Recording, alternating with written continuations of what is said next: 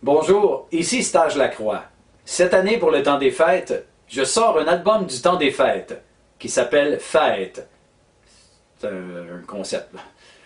Ce qui arrive, c'est qu'il y a beaucoup d'albums du temps des fêtes cette année qui sortent. D'ailleurs, c'est une des années records au Québec. Il y en a plus d'une quarantaine qui sortent en même temps. Donc, dans les magasins de disques, ils ne tiendront pas beaucoup de copies de chacun des disques parce qu'ils n'ont pas assez de place sur les tablettes.